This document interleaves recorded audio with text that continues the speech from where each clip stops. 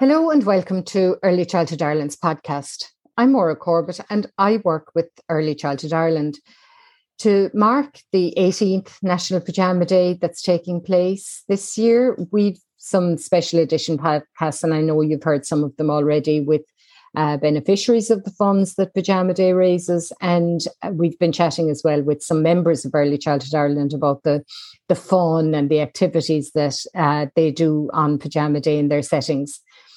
So today I'm really delighted and happy to be talking to Anna Gunning, who's the CEO of Children in Hospital Ireland.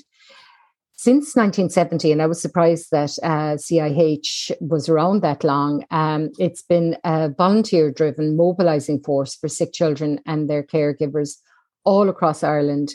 There are over 500 volunteers across 14 paediatric units all over the country. In the hearts and minds of parents everywhere, there's no greater suffering than when your child is sick. And, you know, all parents understand that and know how tough that is. So for over 50 years, Children in Hospital Ireland have been supporting families when they need it most. It's the small tokens of generosity and compassion that they hear from parents every day that make the hardest days a little more manageable. So, and I'm looking forward to hearing more about the work of Children in Hospital Ireland, and you're really welcome to this special edition podcast. Great, thanks, Maura. So can you describe a little more? I mean, I've just done a nutshell there. Can you describe to our listeners a little bit more about your work and who and how the charity supports children and families? Sure.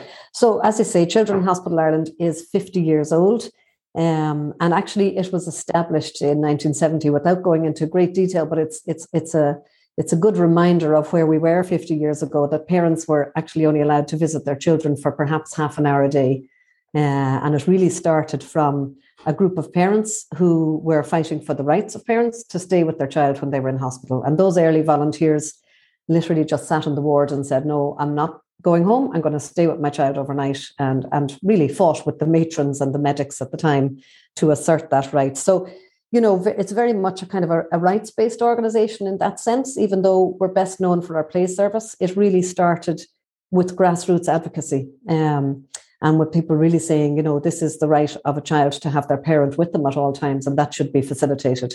At the time, it wasn't. You know, when you say that, we've come a long way. We certainly have. Yeah, it's hard to, you know, for parents who were born in that space of time, it's hard to believe that there was a time when parents weren't allowed in. Yeah, it really is. It really is. And it's just been, you know, we've just been writing our kind of a memoir book at the moment, and it's inspirational to talk to some of those, mostly women, but there was a lot of medics who came on board and other policymakers who came on board to support us at the time as well. So they, you know, they fought for that right of parents to stay with their child, but they also fought to get education in school, in hospitals, and to get a play service in hospitals. So, of course, that's close to the heart of Early Childhood Ireland as well, I know. And the play, we really, I suppose, recognise the need and the role of play in the recovery of children who are sick. And it's well demonstrated that children who have access to play, and preferably have access to fresh air as well, that their recovery is significantly increased and their time in hospital is shortened, which is great. So even the role of play before children go to hospital, if it's a planned admission, you know, we've had learning stories over the years where, you know, families knew that children were going to be going to hospital, and when settings provided the various kind of accoutrements for in imaginative play areas, that children were better able to manage and understood what was happening more. And like you say, their recovery time was faster. Yeah, that's right. And in fact, I remember an input that I think it was Carmel Brennan made at one of our AGMs. And she showed us some of the artwork that had been done by children, and some of the, you know, when children either before they go into hospital or after they come out of hospital, and about them being experts in their own experience of being in hospital and sharing that with the other children and just, you know, normalizing it. And I guess that's what our play service is about. It's about bringing some normality to that awful situation of being in hospital. And, you know, it is, you know, we have come a full circle now. So where we started that parents couldn't stay with their child, now our volunteers go in and they say to a parent, it's okay to leave your child for 15 minutes to go and get a shower, go and get a walk, take a break, we'll stay with the child. Because parents feel really guilty if they're not with the child 24/7.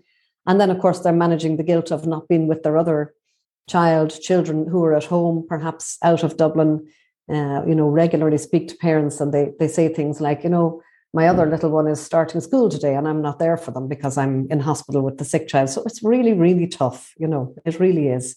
Yeah. And I suppose, there's two main branches to the organization now. One is the play service, and that's our kind of public facing image of the organization. And there are amazing volunteers who go in every week, 2.5 hours every week across the country and play with the children in their red t-shirts. And the second part is now that we have increased our work on the whole advocacy side and looking at the needs of parents and the children who are in hospital, because there's still a long way to go.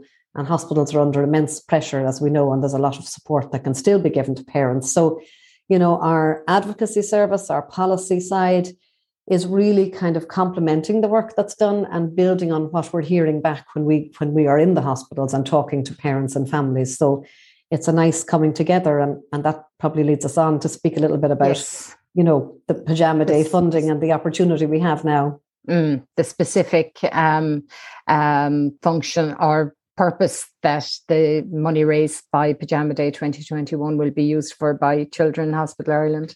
Exactly. And we're so grateful for it, because this is a project that, we had started work on about a year ago, and we had just left it because we didn't have the funds to put it in place. But it very much came out of a piece of research that we did, carried out in 2019, published in 2020, called Childhood Illness, Financial Stress, the Hidden Costs of Hospital Care for Children. And that brought up an awful lot of things. I suppose, the biggest thing was that a parent didn't worry about, when their child was in hospital, about the medical care. They felt they were in good hands, but they were incredibly stressed about the financial costs that were building up while their child was in hospital. They lost, at least one income. They had additional childcare costs. If they were at home, they're paying parking, accommodation, travel, all those things. And they found it really difficult to access information. So parents, some of the quotes from the research that we did were, a parent who said to us, it's impossible to know what you should or can apply for, how to, when to, all these things are confusing at the best of times, but increasingly difficult when you're in hospital and you're a physical and emotional wreck. I mean, and that's just, I can't imagine how you can begin to kind of sort through paperwork and whatever when you're looking at your sick child, and at the same time in the back of your mind you're worrying about having the mortgage paid. There's just so much going on. And indeed, social workers said the same to us. Social workers said, family don't have the time or energy. They're not in that headspace to be looking around, seeing what's going on out there. Somebody needs to go in and say, you can get this, you can do this, you can access whatever. So that really put it in mind for us to say, we need a one-stop shop. We need better support for parents.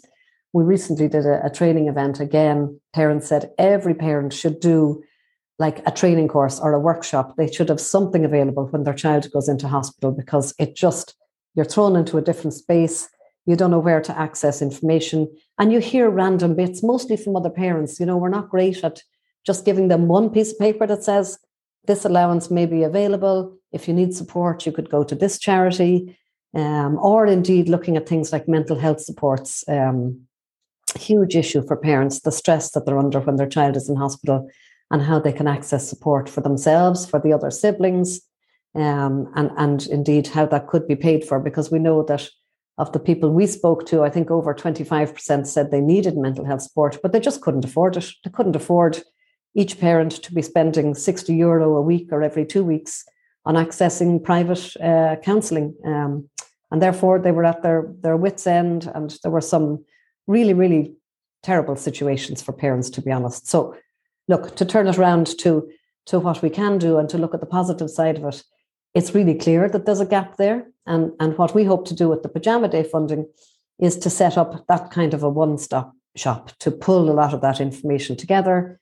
It would be on a website hosted by ourselves, but also in collaboration with the other childhood illness organizations. So we work with organizations that support children with cancer, spina bifida, hydrocephalus, with diabetes, epilepsy, a whole range of organizations. So they'll all feed into this as well and have their own information on that site. So it's a fantastic opportunity for us, and it's a huge gap that needs addressing, and Pyjama Day funds are going to go a long way to doing that. Thanks so much for that overview. We're so grateful, just to say, and so grateful to all the members of Early Childhood Ireland who supported and voted for, I suppose, this project to be funded. It just means so much to us, but it's not about us. It's about the parents who are going to use it. So it will mean so much to them, because we know it's a real gap. So yeah, and the children who will ultimately benefit. So hope everybody enjoys Pyjama Day and make lots of money while enjoying all the fun. And thanks everybody for listening to this podcast. And once you've got the funds raised, please return it to us as soon as possible, so the funds can be dispersed. So thanks everybody for listening, and thanks for joining us, Anna.